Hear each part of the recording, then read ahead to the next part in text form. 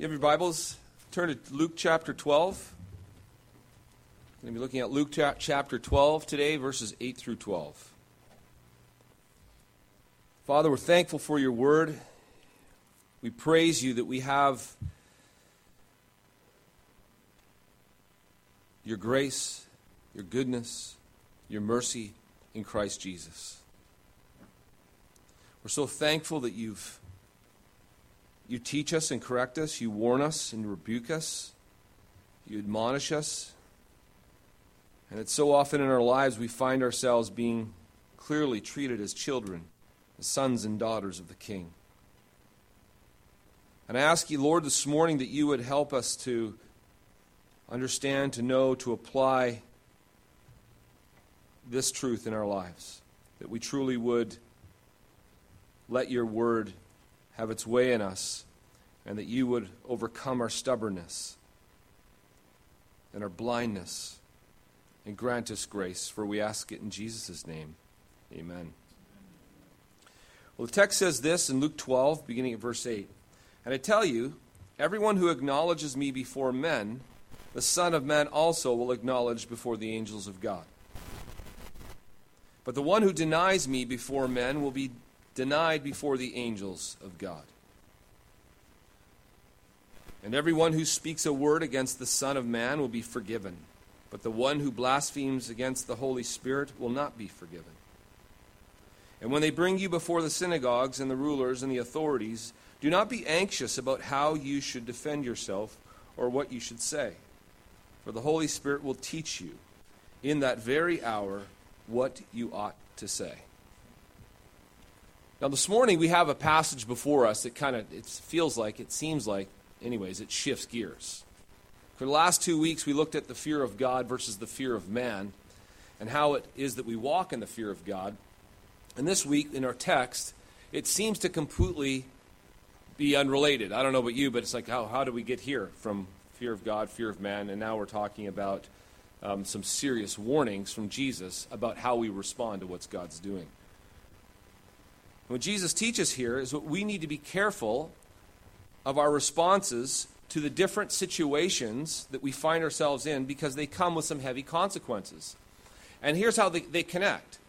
We, as long as we go along in the fear of man, as we walk into this section and respond in an inappropriate way, we're going to find ourselves not heeding the warnings here and walking contrary to them. We walk in the fear of God, we'll find ourselves being able to respond correctly to the circumstances of life. So there's the connection. The fear of God, the fear of man will actually have some consequences, and which flows out of them, and this is what flows out of it, and here are some of the consequences. And the first thing we have to see here is that Jesus warns against responding correctly or incorrectly to persecution. In verses 8 and 9, where he says, I tell you, everyone who acknowledges me before men, the Son of Man also will acknowledge, the Son of Man also will acknowledge before the angels of God. But the one who denies me before men will be denied before the angels of God. Now that's a pretty harsh warning. Deny the Son, he'll deny you. And in the context of this passage, it can be understood that Jesus is preparing his disciples for something he knows is going to happen.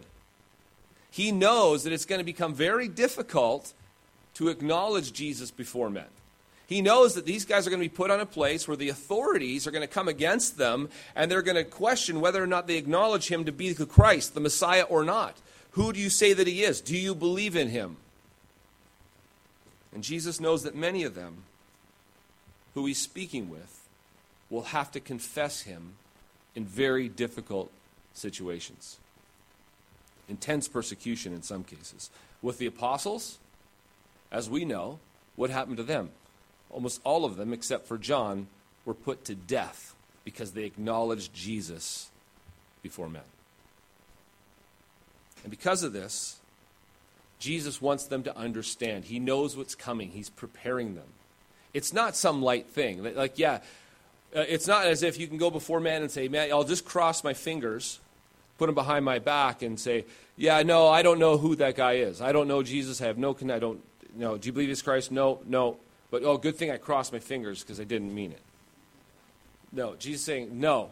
No, if you do not acknowledge me before men, I will not acknowledge you in heaven.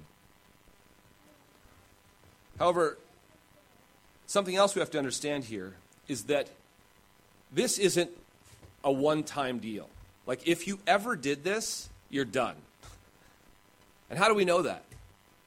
It wasn't that long after this that someone, one of the 12, denies Jesus. Peter. Peter did not acknowledge Jesus before men. He was brought into this situation, and Peter trusted at that point. Peter was pretty self-confident. He expressed his self-confidence, didn't he, to Jesus? Oh, I would never, Jesus, I would never deny you. And Jesus sees Peter, and Peter has some more lessons to learn, and he's a really good example of what it's like when those trust in their flesh, those who think they have the strength, those who think, oh yeah, no problem, put me up before anybody and I'll be able to stand. He's like, no, you won't. You won't, Peter. But Peter had to learn that. He learns that his strength, his power, his confidence is in the Lord. And we're going to see that because things change a little later on. When it comes to our life, we might not find ourselves in a high-stakes situation where we have to decide between Jesus and our lives. But we can often find ourselves in socially awkward situations where we find it very difficult to identify ourselves with Jesus. And especially in an environment where you're heavily involved in this, particularly the Northwest culture, you'll find yourselves often on the opposite side of the aisle, so to speak. How many of you have ever been in a situation where you're hanging around with a bunch of non-Christians and a subject came up that you knew right away that you stand in an opposite position? And you're the only one. And the group is there, and they're talking in such a way as if they're believing and thinking that everybody in the group stands in the same place. But there you are, gulp, on the other side. Well, let's just say, for example, you're in a lunchroom visiting away with about 10 other coworkers, having a good old time, and in the midst of the conversation, someone says, just as you're about to take a bite of your sushi, that, can you believe there are people who actually think homosexuality is a sin? You know where this is going.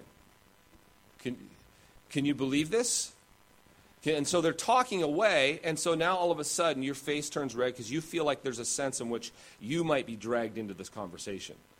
You're trying to find the exit, the nearest exit, so you don't have to, it doesn't come up. And then as this happens, you feel a horrible tension in your stomach. And you feel the sense of awkwardness because someone could ask you, what do you think, Dean? Well, how about those Mariners?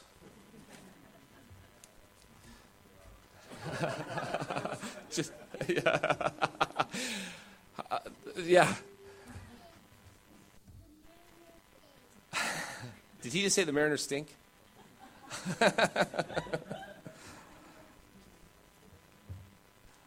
You know, can you guys relate? Have you ever been in a situation where the pressure and everything is diametrically opposed to you, and you know that whatever you say is completely contrary to what they think and believe, and you found yourself in a scenario or a situation where there's tension in your stomach, there's a constriction in your throat, and your face is red because you know you're in a difficult situation. Whenever that happens, whenever you're there, you got to realize something. That what you need is grace, and you need the power of the Spirit.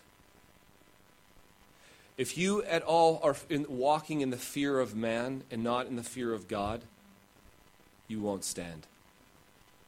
You won't. You will be like Peter the first time.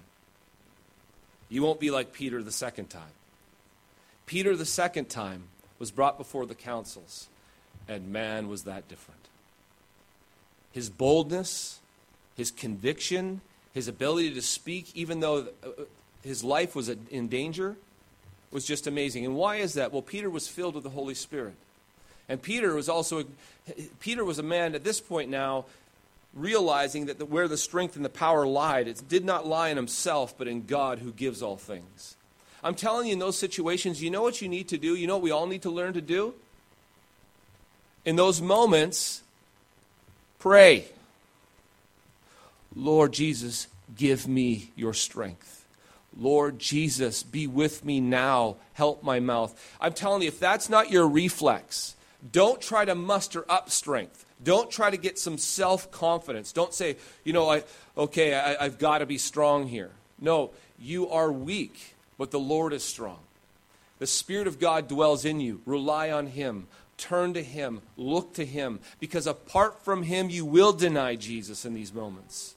Apart from Him, you will fail. How many of you have ever seen somebody, a Christian, getting interviewed on TV and they're like, oh no, I'm sick to my stomach because I know who the interviewer is and I know where he stands and I know where he's going to take the conversation. And like, why did you walk into the den of lions? And the only way I'd ever walk into that is if I knew I had lots of people praying for me and I was incredibly prayed up and I knew and I was walking in the fear of God because the questions are coming. And how many of you have ever seen great faithful Christian men buckle? One guy has.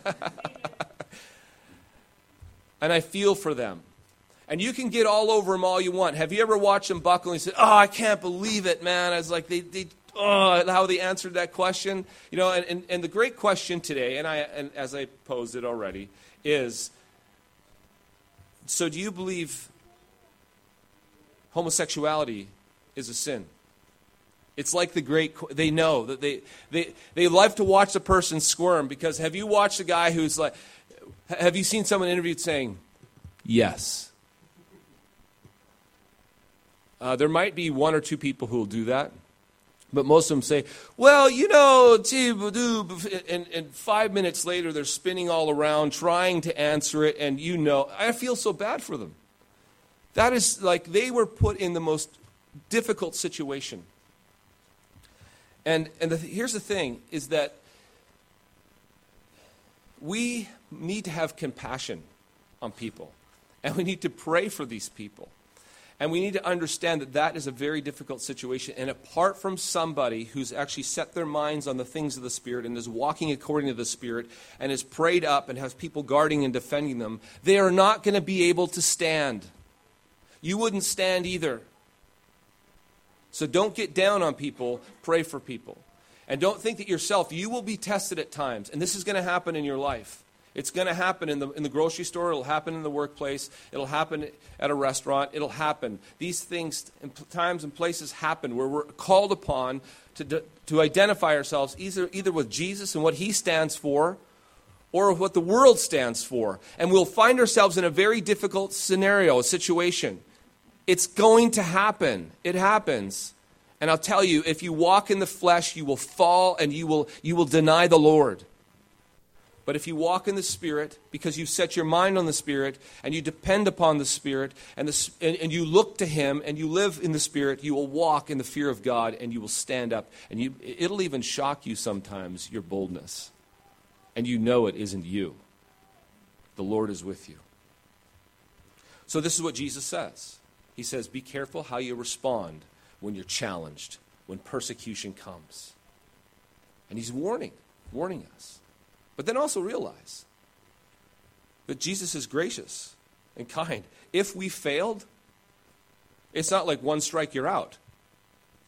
Peter's a great example. God is gracious, He forgives, and then you need to know how to repent. You need to know what it is you need to do so that it doesn't happen again.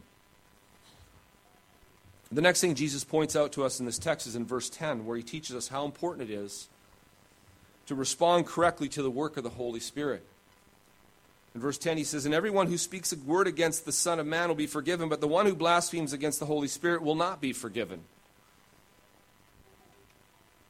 Now, obviously this here is a very difficult passage.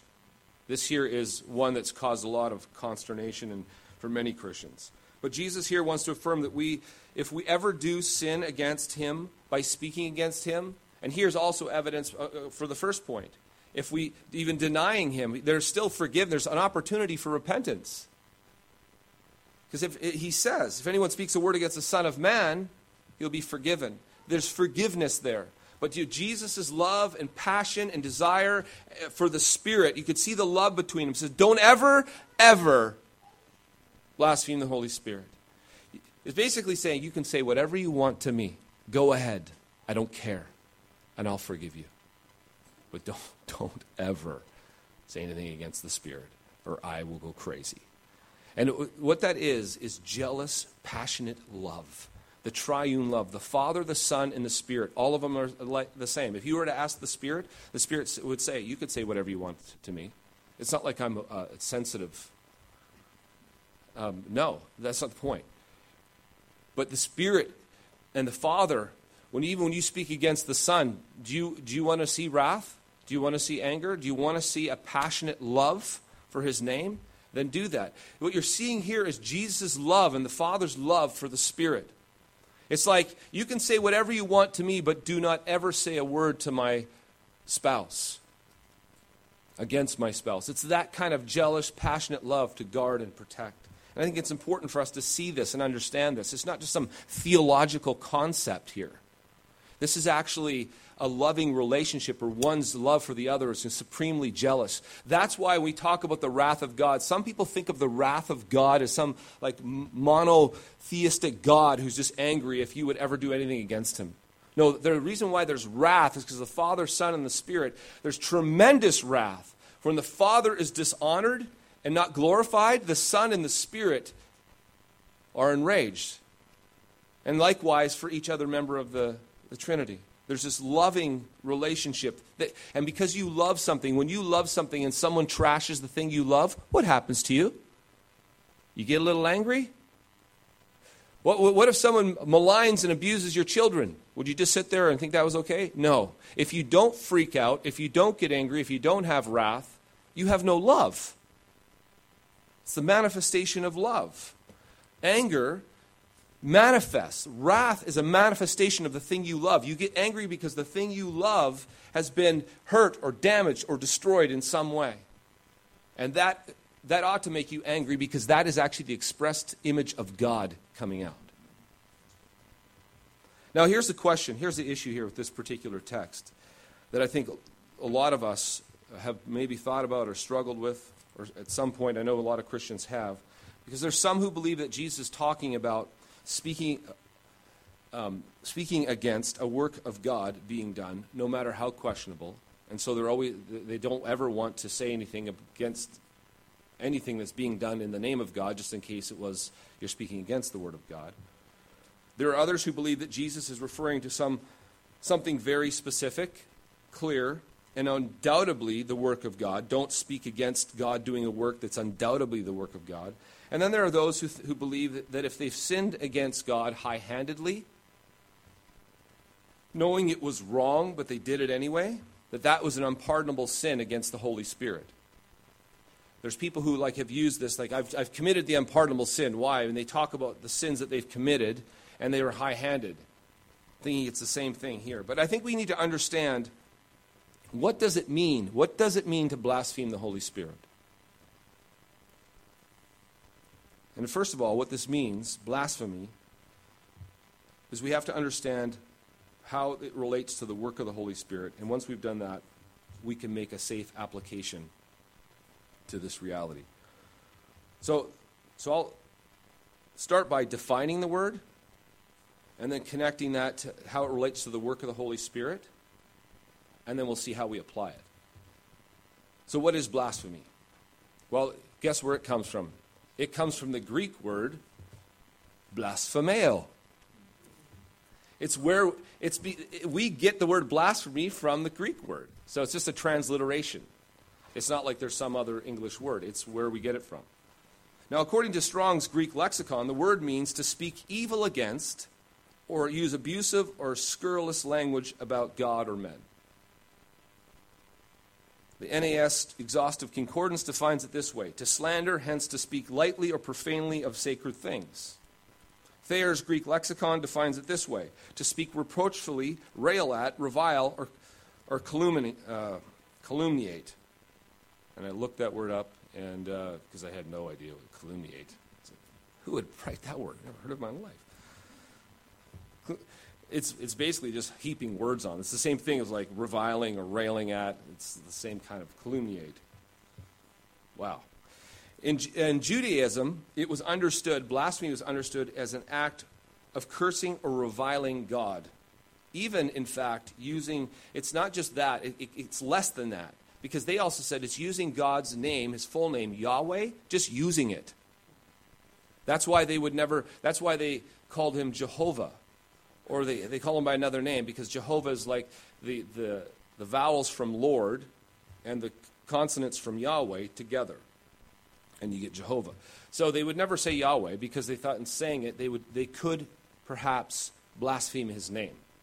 So they would never want to do that. And so out of their sense of holiness, self-righteousness, they would never dare say his name. Because they considered, if they heard someone say, if they heard you say Yahweh, they would shudder. They would think that you committed blasphemy. One thing we have to understand in all these definitions is that blasphemy is when we take God's name or something he has done and we profane it in some way. So we can do that, and here's the thing about here's the thing about blasphemy. It's verbal. It's a thing we say against. It's like you're speaking against or reviling against something God has said or done, and or not just even speaking or reviling. Another degree of it is making fun, even making light of it, the sacred and the holy. A good example of what this means in relationship to the Holy Spirit is what Jesus says in Matthew 12. Matthew chapter 12, he gives more of a context as to what's going on when Jesus actually said these words, and you can clearly understand it, at least a lot better. Here's how it reads. Matthew 12, beginning at verse 22. Then a demon-oppressed man who was blind and mute was brought to him, and he healed him, so that the man spoke and saw. And all the people were amazed and said, "Can this be the son of David?"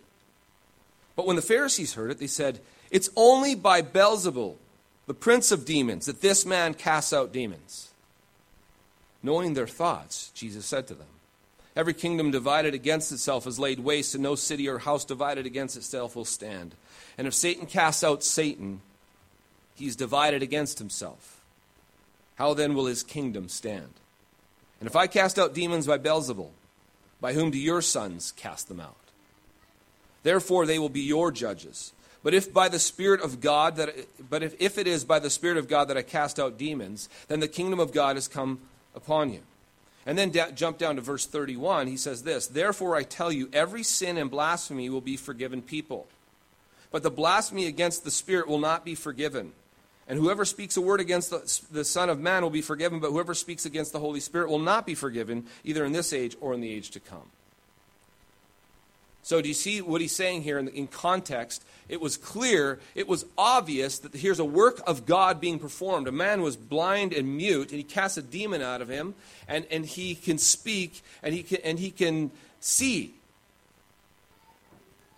Now, it's obvious to everyone else around them what's going on. Here's the power of God, and then the Pharisees were just taking and declaring what the Spirit had done, and he's saying it's of the devil.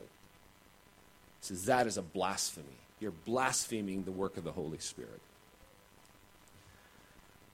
The Pharisees were committing what Jesus was talking to here by declaring, verbally, blaspheming an obvious work of the Spirit. It was clearly being manifested. In fact, we see this in John 9, where a common man, now I'm going to read an extensive passage in John 9, because here's something interesting. A common man, untrained, not like a Pharisee, has no education. Here this man actually can see what God is doing, see that it's the work of the Spirit, and what does he do? He identifies this. He basically says, "How could you not tell?" And listen, then the response of the Pharisees. So here, listen to John chapter 9, beginning at verse 13. "They brought to the Pharisees the man who had formerly been blind. Now, it was the Sabbath day when Jesus made the mud and opened his eyes. Now, this is why they're ticked off. It's a Sabbath day. And how dare you ever do this work of healing somebody on a Sabbath day, right? So the Pharisees again asked him how he received his sight. And he said to them, he put mud on my eyes, and I washed, and I see. Some of the Pharisees said, this man is not from God, for he does not keep the Sabbath. And the reason they said this is because he healed this man on the Sabbath. But others said, how can a man who is a sinner do such signs? And there was a division among them. So they said again to the blind man, what do you say about him since he opened your eyes? He said, he is a prophet. The Jews did not believe that he had been blind and had received his sight until they called the parents of the man who had received his sight and asked them, is this your son who you say was born blind? How then does he now see? His parents answered, we know that this is our son, and we know that he was born blind. But how he now sees, we know not, nor do we know who opened his eyes. Ask him, he's of age. He will speak for himself. His parents said these things because they feared the Jews, for the Jews had already agreed that if anyone should confess Jesus to be the Christ, he was to be put out of the synagogue. Therefore his parents says, he's of age, ask him. So for the second time they called the man and had been blind and said to him, give glory to God. We know that this man is a sinner, referring to Jesus. He answered, whether he's a sinner I do not know. One thing I do know, that though I was blind, now I see. They said to him, what did he do to you? How did he open your eyes? He answered them, I've told you already, and you would not listen. Why do you want to hear it again? Do you also want to become his disciples? And they reviled him, saying, you're his disciple, but we're disciples of Moses.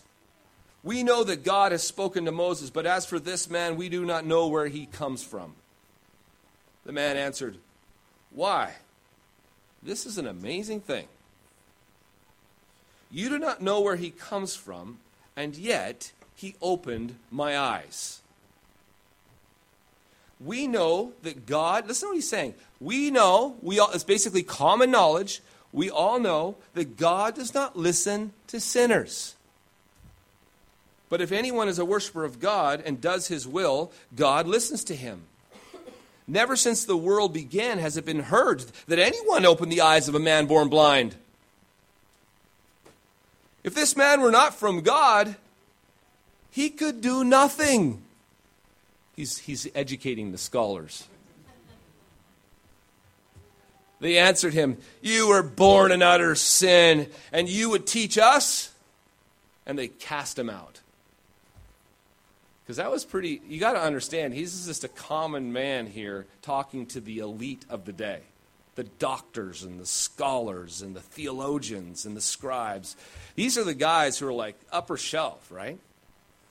And he's informing them a little bit.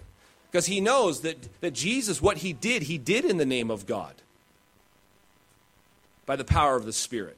So when he would heal people, a lot of times he made it manifest. He didn't have to, but he makes it manifest that this was in the name of the Father that he does this stuff. And that's what he says. He saw Jesus praying for the man, obviously, or praying for his eyes, or however it worked out, because he says, God listens to him. And if he were a sinner, God wouldn't listen to him. Plain and simple. God doesn't listen to sinners. And not only that, no one has ever, since the history of time. He says, I kind of heard Bible stories. I know my Bible somewhat, I think. I've never heard of this before. Someone born blind being given sight. Now that is off the charts. That is only something God himself could do. Clearly, this man knows and understands that nobody can do what Jesus has done apart from the Spirit of God. And you know what? And Jesus is saying to him, that's why he brings this up about blaspheming the Holy Spirit. He knows that they are seeing the same thing. The works that I do, I'm doing before you. And if you can't see them and understand, you're not seeing and understanding. So when in Luke 12 now, when he says that blasphemy against the Holy Spirit will not be forgiven, he's not talking about something accidental. oops, sorry, I didn't know. It was really confusing. I didn't understand, and I said it wasn't the work of God, and it truly was. No, this is like clear and obvious. God did a work that only God can do, and then you called that work of the devil. You blasphemed the work of God, and it was clear and obvious. This is not sinning in a way where you was wrong either. Has nothing to do with a person sinning. Like, God's word and God's law says, thou shalt honor your mother and father, and then you know that, and then you go and dishonor your mother and father. And then somehow somebody thinks, well, because I sinned in such a high-handed way, I knew I wasn't supposed to, but I did it anyway. I mean, if that was the case, most of us would have committed a blasphemy against the Holy Spirit. And the reason I bring this up is because there are several Christians who feel like maybe they've committed it, the unpardonable sin, because they said something one day, or they did something one day that they know was questionable, or not even questionable. They knew it was wrong, and they did it anyway. It's not the same thing. This is a clear, direct blasphemy, speaking against what is actually being done by God and by the power of the Spirit, and you're calling it as if it's of the devil. Here's something else I think we need to think about. I think that a fear of blaspheming the Holy Spirit has caused many Christians to hold back judgment in areas where they ought to judge. We're told to test the spirits to see whether they're of God or not. We're told to be judges. We're to judge within the house of God. We're to call things sin and things not to be called sin. It's not like we have to be afraid because we don't clearly understand. Yet a lot of people, have you noticed, will use the trump card. Like as soon as someone says, God told me, or uses language like that, or saying this is of God, and they're claiming that a work is of God, it's almost at that point we feel like there's a sense in which we shouldn't say anything against it because we could maybe possibly blaspheme the Holy Spirit. Well, this isn't what Jesus is warning against. Because one thing we have to understand, that it's clear and obvious when the work of God is clear and obvious. It's the work of God. It's the only kind of work that God himself can do. Like, it's the kind of stuff when blind men receive sight, nobody can do that but God. When dead people are raised from the dead and come alive again, nobody can do that but God. When people who are lame rise up and walk, that's the work of God. And this is the kind of stuff that Jesus was going around doing. Casting out demons, healing the blind, all these things that, like, there's no one who could do that but God.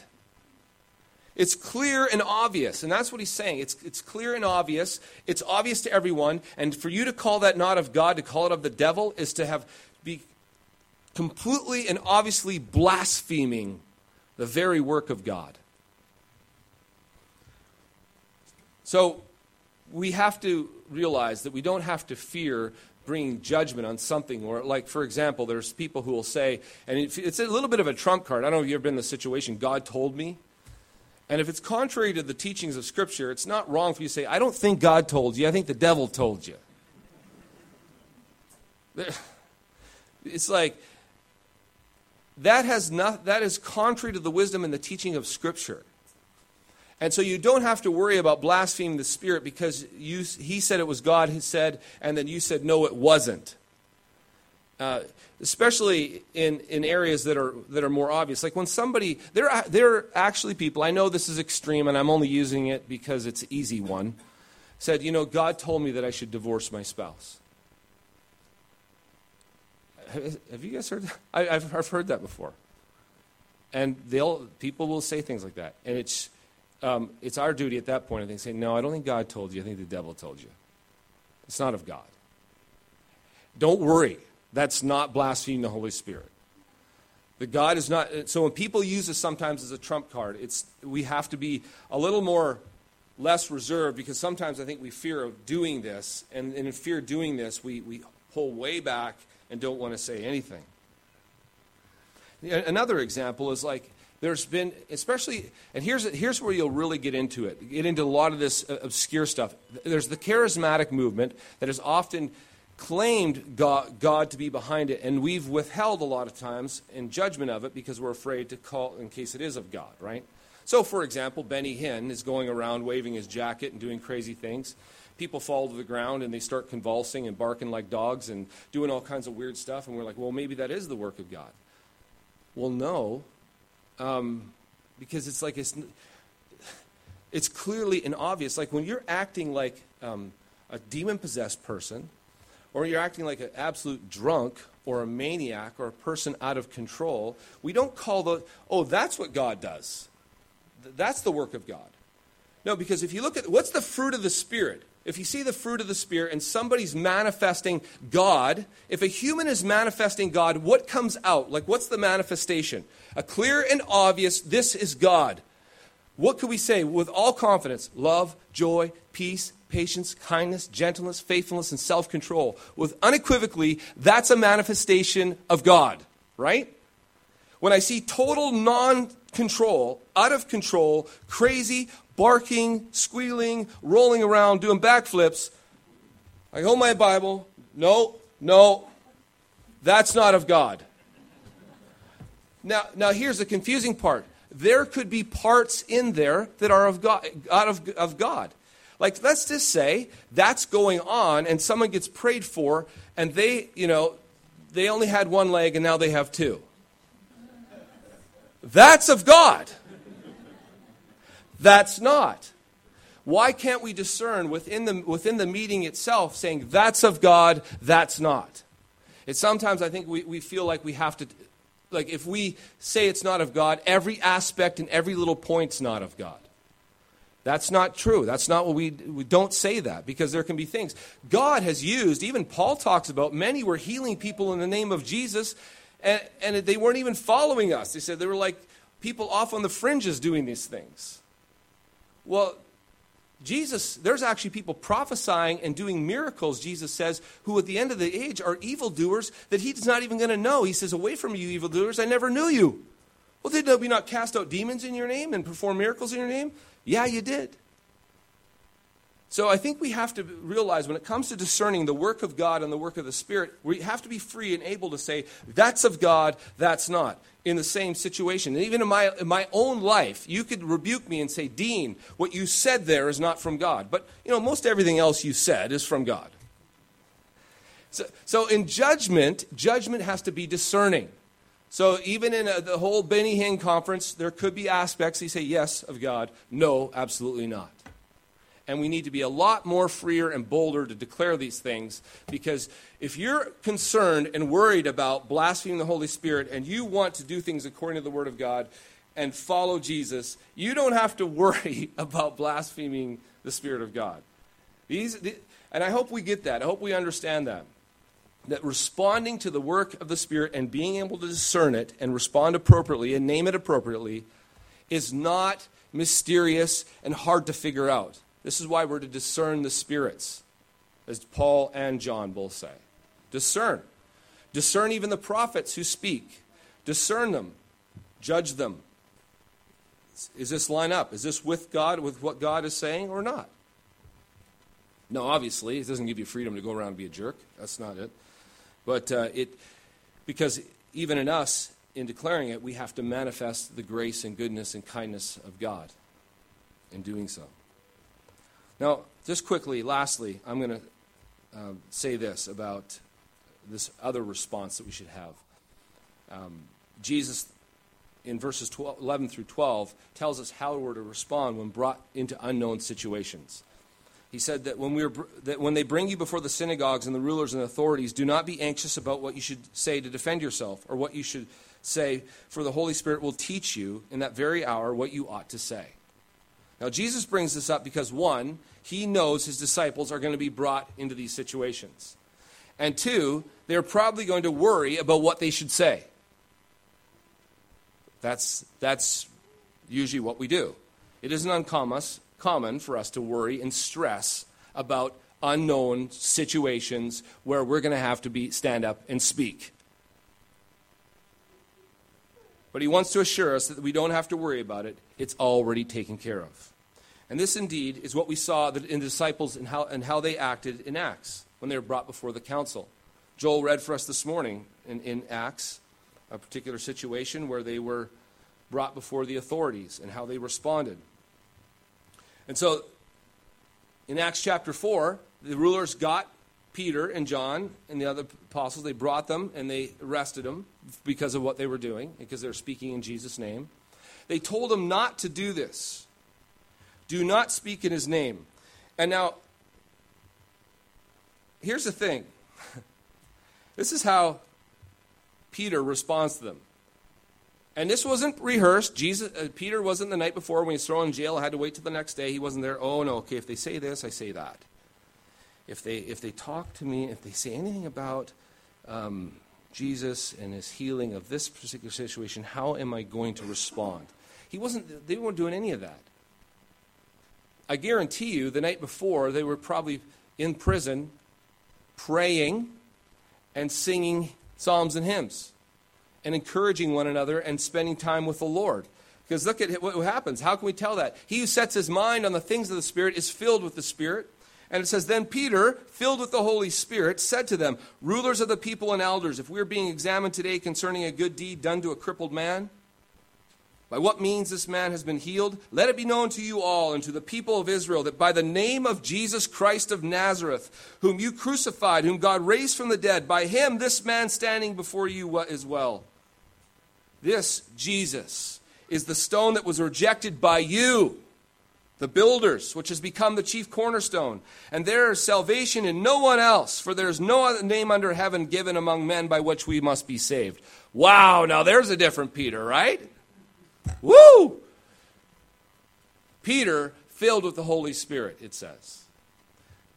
Now, this is what it goes on to say. Now, when they saw the boldness of Peter and John and perceived that they were uneducated common men, but they answered in this way, it says they were astonished. It says, and they recognized that they had been with Jesus. So Peter and John would have spent the night, and you could tell what their thoughts, not about what they're going to say, but their thoughts on God, trusting him, looking to him, singing to him, praising him, thanking him, and God gives them the words to say, just as Jesus promised. And here's the thing.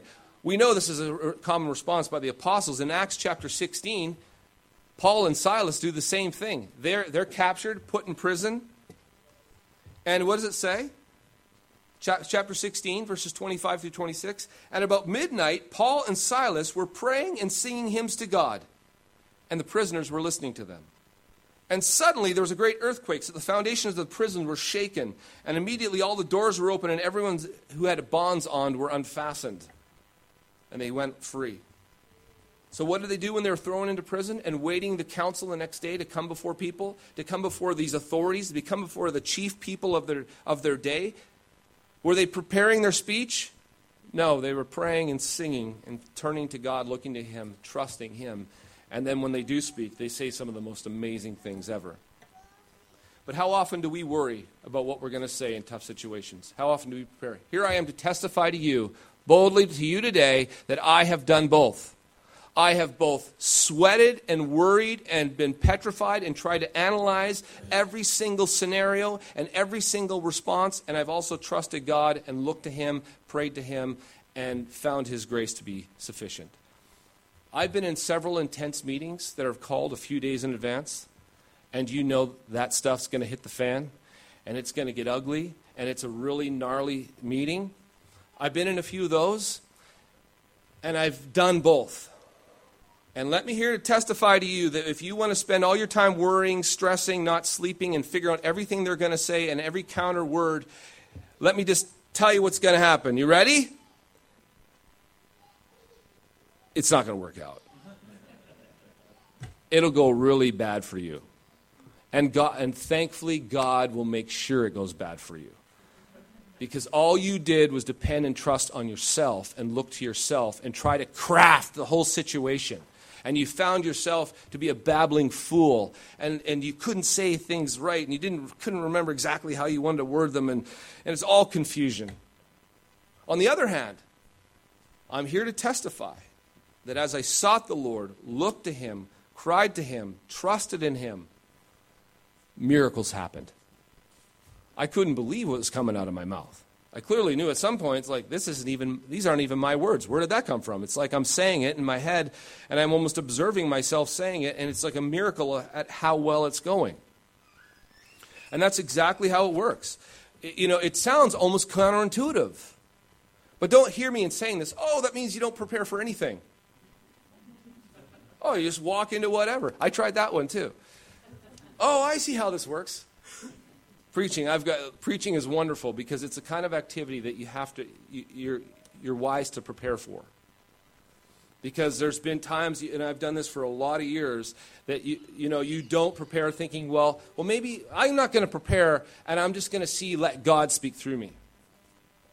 It's as if my tongue just gets turned upside down and my head's all scrambled, and I get up here and that's how it feels like, and I can't get anywhere. I'm like, God, what's going on? It's like I thought I would just let God speak through me. And I knew generally what I wanted to say, but I was going to let God just move in me. And I've had times where I've had no time to prepare. The week was just 90 miles an hour, maxed out. I'm pulling my hair out. It's Saturday, and I have nothing. And all I have is desperate prayers to God. I take my Bible, I fall on the floor, and, God, have mercy, please help me in every way. And I'm desperately crying out to him. And I get together what I can get together, and I come, and the Lord is with me in the most unbelievable way. And I'm telling you, people in this room have come up to me afterwards and say, that was really impactful. That really moved me. You must have really spent some time preparing for that. Yeah. Lots. It's just unreal. So you can get the wrong lesson from that and think that somehow now what that means is that you don't prepare. What it means is if you're doing something that is in your control to prepare, that you're supposed to prepare, and that you have duties to do and perform them to the best of your abilities. If you have 16 hours, if I have 16 hours to prepare a sermon, I better use it to prepare my heart, to prepare my mind, to prepare the message, to prepare before God. If you've got 2 hours, use 2 hours. If you're using your time before God and preparing in ways that he's called you to prepare and work in ways he's called you to work, there's a blessing in it. But if you're presumptuous, or if you just think, this means that you don't, God will just give it to you, whatever you need, whatever. I don't even have to work at it. Well, go try that one and watch how badly you fail. It won't work so well for you. This is what Jesus was saying. When you come before authorities, you're going into a scenario, a situation that is completely unknown. There's variables that you don't even understand. This is high stakes, high variables. You cannot prepare for it. Don't bother. The Spirit will be with you. Spend your time. This is how you prepare for it. Don't prepare your words, but prepare your heart and your mind to trust the Lord, to seek the Lord, to depend on the Lord, and he will show up. So in closing, I just want to say this. I want us to understand and realize that the way we respond to the work of God, the way we respond to God in certain situations is vital and important. And there's no way you or I are going to respond in the appropriate way, whether we're in a situation, intense situation, where we're called upon to either profess the Lord or deny him, whether we're declaring whether something's of the Spirit or not, or whether we're brought before authorities. In all these scenarios and situations, you know what's necessary? It's for you to walk in the Spirit. And that will never happen unless you have the habit of setting your mind on the things of the Spirit. And this comes back to what I've said the last 2 weeks. There's no fear of God before your eyes. You will not walk in the fear of God. You will not walk in the power of God if you're not setting your mind on the things of God. And this has to become a daily and continual habit. Setting your mind on things above, setting your mind on the things of the Spirit. And as you set your mind and heart there, guess what? You will walk according to the Spirit. And you will respond correctly in these moments. Amen. Father, we're thankful and grateful for you have given us your word, and we ask your rich blessing on it. Work mightily in our hearts now, we pray in Jesus. Amen.